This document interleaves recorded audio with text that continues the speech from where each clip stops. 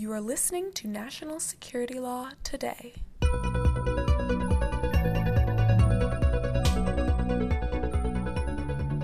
Hello, everyone. My name is Bill Banks. It's a pleasure to greet you. I am the chair of the ABA Standing Committee on Law and National Security. And on behalf of the committee, we're extremely pleased and proud to be a part of this important webinar, Whistleblowing in the Intelligence Community, Legal and Practical Challenges.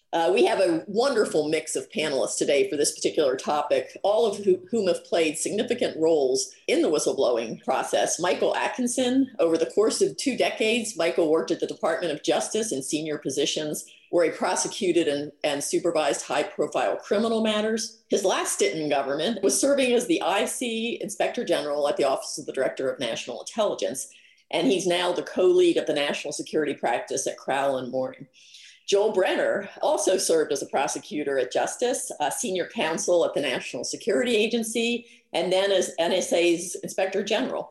He also managed his own law firm and is currently a senior research fellow at MIT's Center for International Studies. Jason Kleitenick, during his time in government, he also served in senior legal positions at the Department of Justice and at the Department of Homeland Security. His most recent government position was as the general counsel at the Office of the Director of National Intelligence. He currently leads the National Security Defense and Intelligence team at Holland and Knight.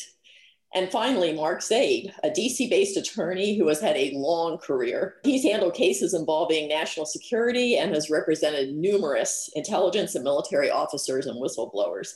Also of note, in 2017, he co-founded Whistleblower Aid, a nonprofit law firm that provides pro bono representation to whistleblowers. And what we're hoping to do today is to look at increasing the understanding of the various roles that lawyers play as the government counsel, as private counsel, and as an inspector general, as well as the role that the intelligence oversight committees play in this process. And also to gain a greater understanding of the various pathways that whistleblowers can take and what the pros and cons of those pathways are. So I'm going to start the ball rolling with a question on, from a legal standpoint, what is a whistleblower and how do you as a lawyer distinguish a whistleblower from a leaker or a person with a personal grievance, a personnel grievance? Mark, do you want to start? Sure. Since we are a legal panel here, it is important to talk about the legal distinction as to what a whistleblower actually is by law. In dealing with national security whistleblowers, and particularly classified information, you cannot, as a whistleblower, if you want to be a legally protected whistleblower, disclose the classified information to unauthorized third parties, therefore making a distinction between leaking the information illegally to a journalist. Whether or not that is viewed as a good thing or affects any change, whatever that might be, they are not protected as a whistleblower. And the US has very vibrant laws on paper. We can talk about whether the system works or not, but on paper, to be able to report some sort of gross misconduct, violation of law, rule, whatever, there's a whole litany of things, some of which make it very difficult to actually figure out what this is. And the process by where you provide the information also makes a difference. And I want to point out really importantly, the individual has to have a reasonable belief that there has been some sort of violation. They could be wrong. Being wrong is fine. And oftentimes, quite frankly, they probably end up being wrong, to be quite truthful, even in my own representations. But you can be one who advocates for civil disobedience or be a dissident, whatever word you want to attribute to it. But in leaking classified information, which is how we'll use that term, that is not the equivalent of being a whistleblower subject to any lawful protections whatsoever. Joel? The distinction that Mark is drawing is terribly important. One reason that we have the whistleblower protections is to avoid leaking. We've created a way in which someone with a genuine concern can elevate that concern to somebody outside of the management structure rather than leak it. When a person leaks instead, and sometimes we like that and sometimes we don't as private citizens, you are actually engaging in civil disobedience. The difference between being a common criminal and being a civil disobedient is whether you stand for the consequences of leaking. That's why we regard Martin Luther King as an important civil disobedient, because he explained himself through a letter from the Birmingham jail, not from a press conference in Moscow. We have not only a distinction between a whistleblower and leaking, but we have a distinction between criminal leaking and what all of us would recognize in a long tradition in the West, going back to Socrates, coming up through Martin Luther King, of civil disobedience. But they're not all the same thing. To go to the next issue, there are very distinct roles for general counsels, inspector generals, private counsel, the oversight committees. Could you take a little time to talk about what role you played, what your duties and obligations are in that role, and then have a discussion on what are the advantages and disadvantages of going down a pathway to private counsel, to a general counsel, to an IG, or to the oversight committees? Michael, do you want to start on that? Sure. Thank you, Don. And first, let me just thank the ABA and its Standing Committee on Law and National Security and the Council on Intelligence Issues for the opportunity to speak here today on this very important topic. The role of an IG is, broadly speaking, to seek out and try to prevent waste, fraud, and abuse in the programs and activities that the IG oversees.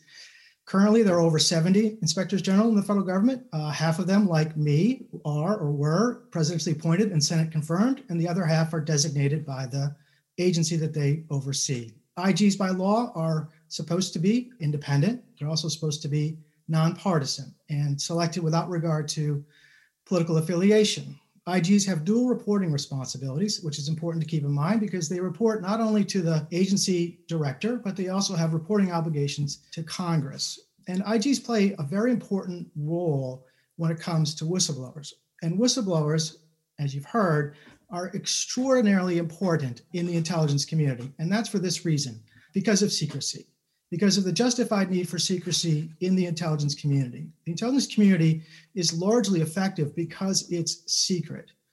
So what that means is that there are very few Americans who will ever have access or knowledge to the highly sensitive and highly classified programs that the intelligence community is responsible for. And so whistleblowers in the intelligence community can have a legal obligation, an ethical obligation to speak up when they see wrongdoing and to speak up in lawful ways, as we've heard, as Mark and Joel were talking about. And the challenge has been in the intelligence community, who will watch the watchers because of how few people have access to that class of information. Whistleblowers clearly are very important watchers in the intelligence community, as are inspectors general, because for classified information, if a whistleblower wants to report classified information, wrongdoing involving classified information, inspectors general are one of the few authorized recipients of that type of complaint. And if a whistleblower wants to disclose that alleged wrongdoing involving classified information to Congress, to the oversight committees, then the first place the whistleblower has to go is an inspector general. And so it's very important that whistleblowers trust the process and that IGs are trusted assets as well. The fact is, over the last 20 years, the laws that have protected whistleblowers and that have protected inspectors general have been strengthened, and they've been strengthened on a bipartisan basis. It's just that the Ukraine whistleblower matter put those laws really to the ultimate test. But Joel, as a former IG, what did I miss in terms of the role of the IGs? I don't think you and I disagree about this reporting to Congress business, but I'm not sure I agree with the way you said it. I mean, you were in an especially difficult position, and the country can thank you for having done such a great job during that whistleblower event with Ukraine.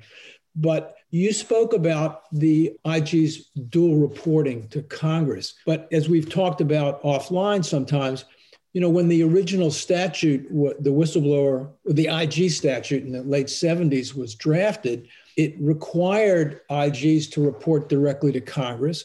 And the Office of Legal Counsel and Justice thought that was unconstitutional. I agree with that. And so it was changed so that was why you had to give your report directly to the acting DNI rather than directly to Congress. I want to just emphasize that IGs are not free agents. They are employees of the executive branch.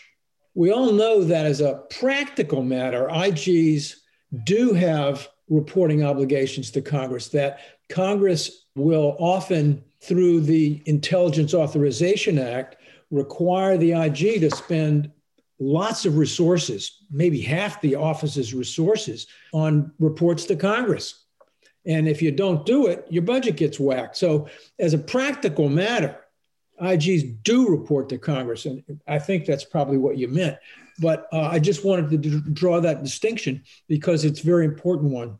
No, I totally agree. And one of the challenges with the Ukraine whistleblower matter, or any whistleblower matter for an IG, is that an IG also has to operate within the rule of law. And you might be independent, but you're not independent of the law. And so it is very important to keep in mind that whatever those reporting obligations are to Congress, and they're real, they also have to fit within executive privilege and the constitutional authority of the executive branch. I'll take that as a segue, Michael. Thank you for that introduction. Yeah, I think, I was thinking about what is the role. We obviously talked about this, and, first and foremost, we, the general counsel's lawyers, agency counsel, we, of course, do not represent anyone, right, in their individual capacity. Who do we represent? Well, we represent, our duty is to the United States to uphold the Constitution.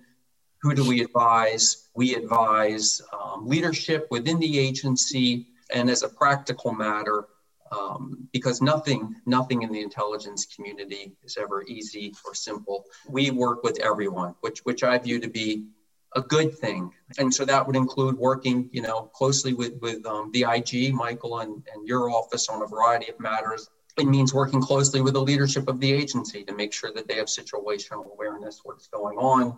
It means working closely with the whistleblower counsel, making sure that, always mindful. Again, we don't represent the whistleblower, of course, but, first and foremost for us, a red line is always protecting the identity of the whistleblower.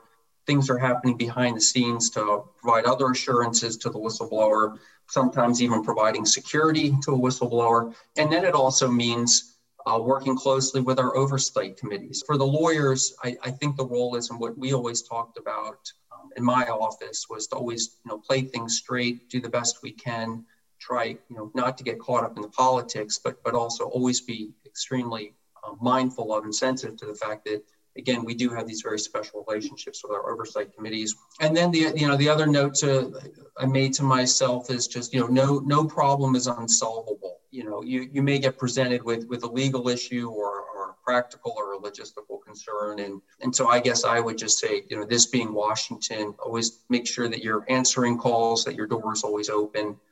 And it's just incredibly important to work well with others. Mark, I'd like to hear your views of private counsel. And we got a question that hopefully you can answer when you talk about your role, which is, what happens when the whistleblower comes to you first seeking representation before making a disclosure to a counsel's office or the IG? How does attorney-client privilege play in? And also the whole issue of classified information and sharing that with a lawyer prior to making the disclosure. The role of private counsel can be very complicated and difficult for the whistleblower to navigate, especially if they don't know where to go and how to do it, which quite frankly is generally most of them. And there are very few lawyers, private lawyers, who hold security clearances. As someone who, again, never been in government, I have to have a clearance at times because perhaps my client's identity is covert. Their affiliation with their agency is covert.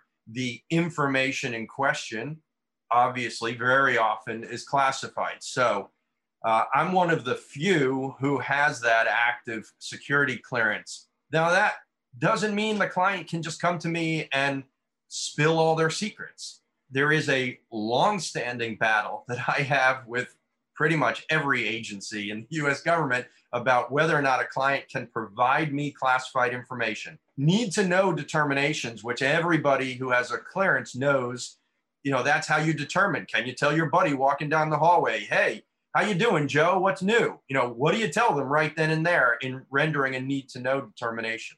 So typically the client has to first clear with the agency that we are to be cleared. And even getting cleared in the case may mean I only know where the client works, not what the information is. And then again, we steer the client through the process of what to do, how to do it, where to do it. And in fact, in the ICU Ukraine case, I came into it 5 weeks into the case. And whistleblower aid, one of the things we're trying to do is actually work more cooperatively with the US government and the agencies, because we see our role, quite frankly, as identical, at least with the IGs. The IG's role, as was described by Joel and Michael, right, is to investigate the wrongdoing. And if it's wrong, meaning it turns out not to be substantiated, that's fine. We're just trying to represent the interests of the client to bring forth the allegation and have it thoroughly investigated wherever it ends up being at the end of the day. There is a lot of distrust about the process due to cases, due to the way the press portrays the process. So what are the sources of that distrust that many employees have, and what can be done to overcome that? I think one degree of the level of mistrust or distrust, and there are ways that this can be resolved, and it will differ from IG to IG. One of the things that causes a lot of distrust and frustration among the clients is they file a complaint with the IG's office that they obviously believe in reasonable good faith has merit. And like I said, maybe it does, maybe it doesn't. But they oftentimes don't learn what the outcome was. And they perceive that often, generally speaking, as if nobody took their concerns seriously. That creates an insubordinate attitude in some of them. Now, there are Privacy Act violations, obviously, that if there was wrongdoing determined and someone was individually disciplined, there are laws that protect all of you guys in the government from revealing that information. But there's got to be some mechanism of being able to share with the complainant that what they said, what they revealed, was taken seriously. And this is why we either did find something, but we can't share, or we didn't find something, and this is why we didn't find something. That very often has been, I think, what has led to a lot of the distrust, and why then contributes to leakers, Ed Snowden, or any number of those who became leakers, all of whom I do believe could have been avoided.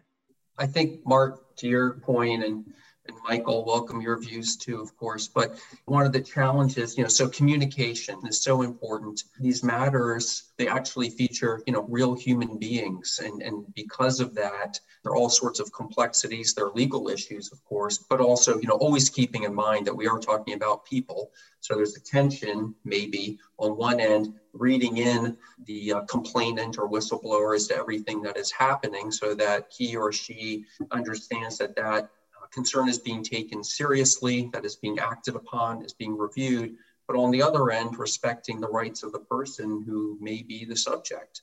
I just want to follow up on this point about communication, because I do think it is critically important, both as whether you're inspector general inside the government or corporate counsel, it really is important to be as truthful and as transparent with a whistleblower. The law allows, as your organization's core values allow, because it's truth and transparency that will generate trust in the system. And Jason's right, though, it's extraordinarily complicated, particularly when you have a whistleblower not complaining about a program, but complaining about another person or another personality. But I also want to add, in terms of trusting the process, clearly whistleblowers have to trust that their identity will be protected, and that's the legal obligation of the inspector general. But they also have to trust the political process, and that's why the bipartisanship of whistleblower laws and protections is so important, that whistleblowers will trust that even in extraordinary matters, they can trust that the process, both in the executive branch and in Congress, will work as intended. I believe that the only thing worse for no hope than a whistleblower is false hope. So it's important that not just those in the executive branch, but also those in Congress remain consistent in word and deed in terms of these whistleblower protections. We talked about the transparency required when dealing with the whistleblower. Someone asked the question of, can you improve trust in the process by being more transparent with the public? Is it ever possible to release more information about these complaints to the public?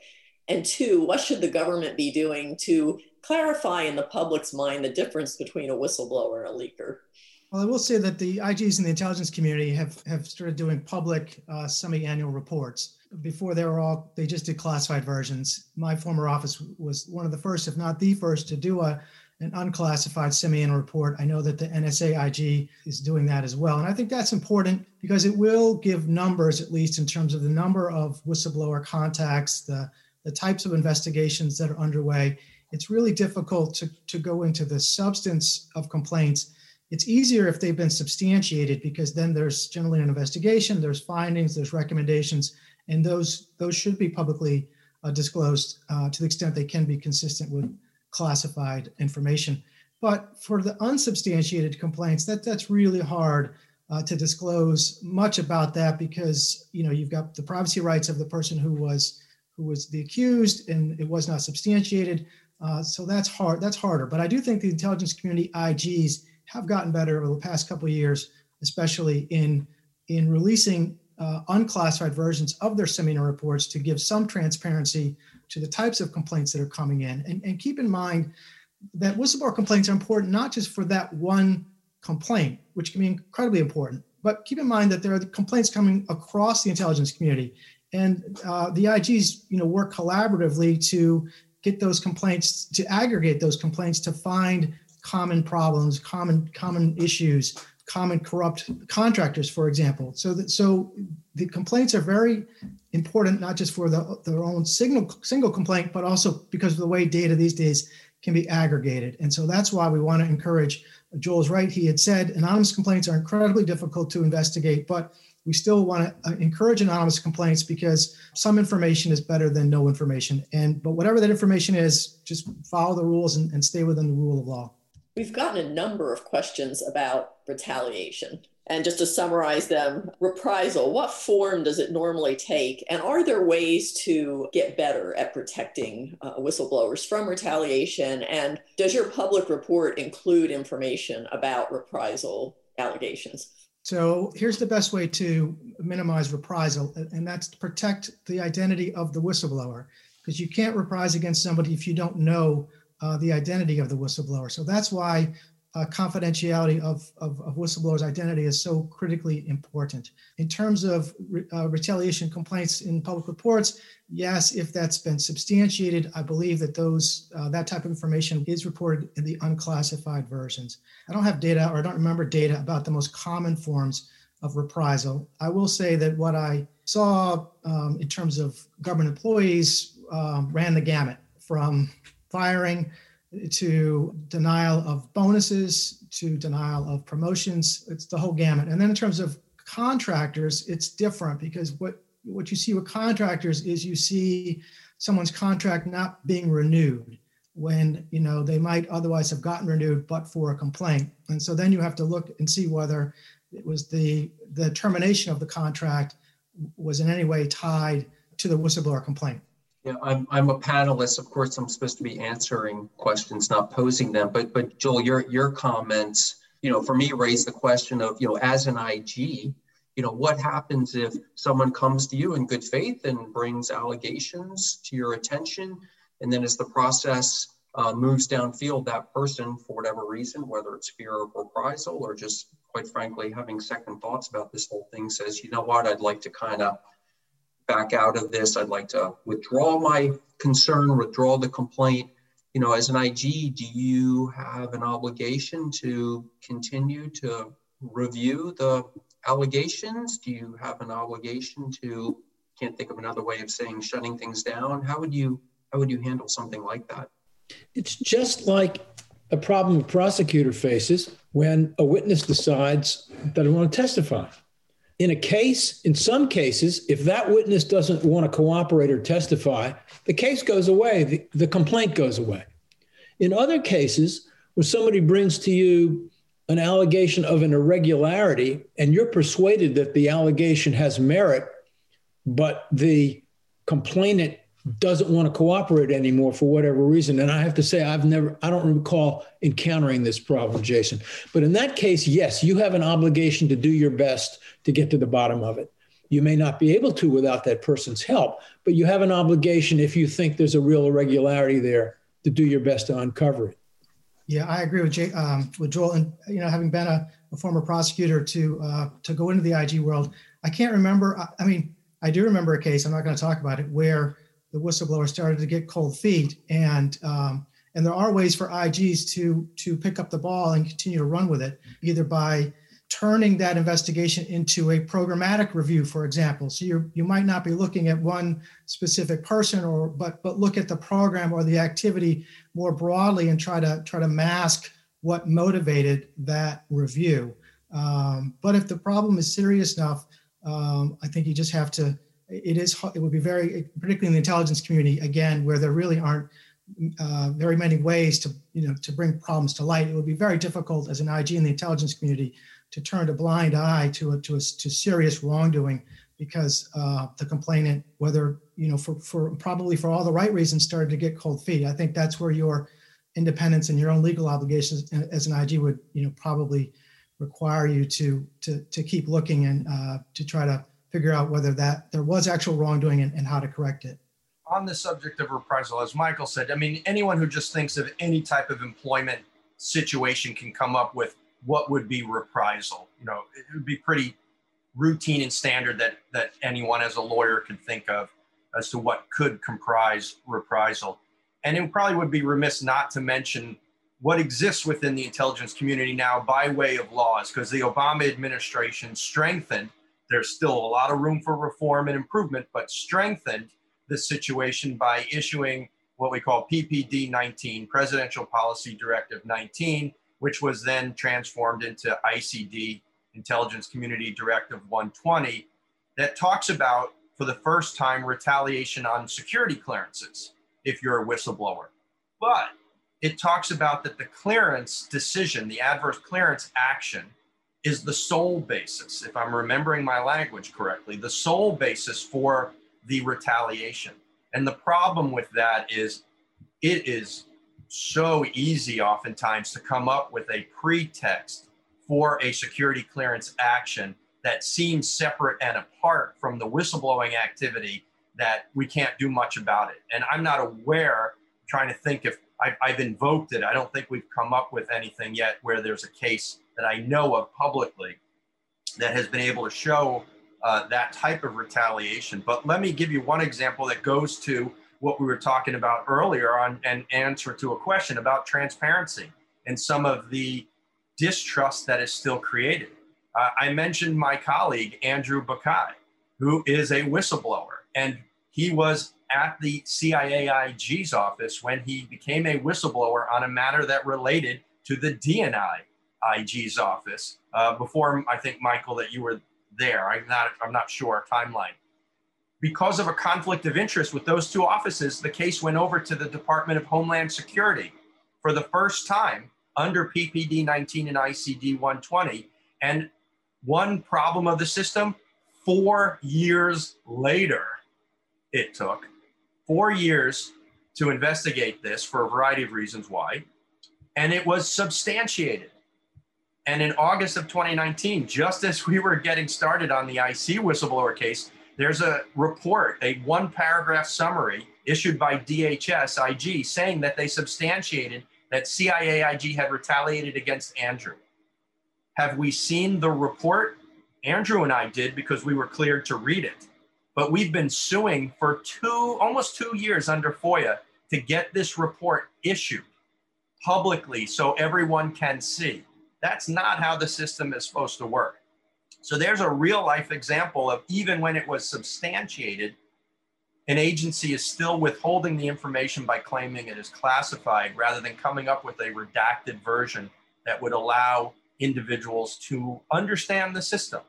And that goes to, I think, the distrust. Now, luckily, it's Andrew and I who are involved. So, we know the system, we keep working on it. It's not dissuading us from helping whistleblowers. But if that were just a routine employee at an agency, you can imagine how they would feel so frustrated and disenchanted with how the system works.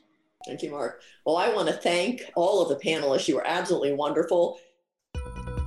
The views expressed on national security law today have not been approved by the House of Delegates or the Board of Governors of the American Bar Association and accordingly should not be construed as representing ABA policy.